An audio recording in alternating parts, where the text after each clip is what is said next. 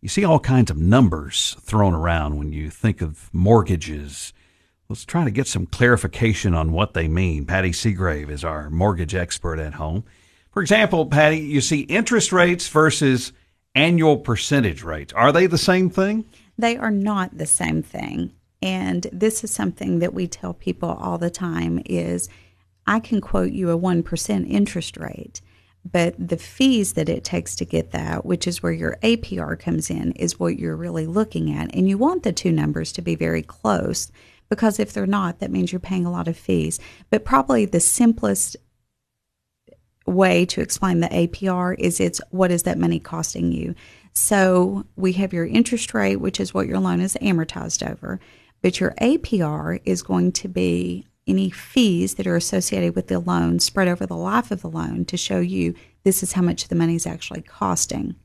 So it's almost like the interest rate is a number and then it's got all this small print of this other stuff. That's what the APR turns into. That's exactly right. Of what it's actually costing you.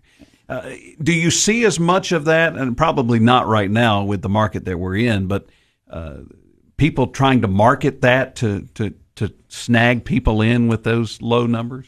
There's been a lot of controversy with that and a lot of guidelines that have been put out since the mortgage crash on how these numbers are advertised. So I don't think you're going to see it as much as you used to.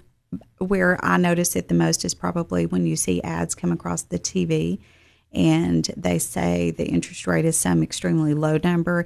If you can stop your TV and look at the APR on that, and then you'll see that it may be adjustable. It may be that there's a lot of fees to get that, so it's a comparison thing. And what it's supposed to do is allow you to compare the APR from lender to lender to see if those rates are costing the same amount across the board. See, I bet I'm not sure I would have even thought that. So different lenders can put different fees. Absolutely.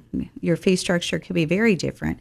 And I might quote you a certain interest rate with discount points on it. That's where they would show up in the APR, where someone else might quote a different rate and the fee looks higher, but it's because they're quoting it without those discount points, which is a fee to get that rate. So it's a comparison number. So you got to shop around to make sure you're getting apples to apples. You do. Absolutely. You have to compare apples to apples. It's very hard to call lender to lender and say, what's your interest rate? Because that could vary just a little bit from lender to lender based on how they're calculating the fee structure. Some good advice from Patty Seagrave, our expert on mortgages and buying and selling homes.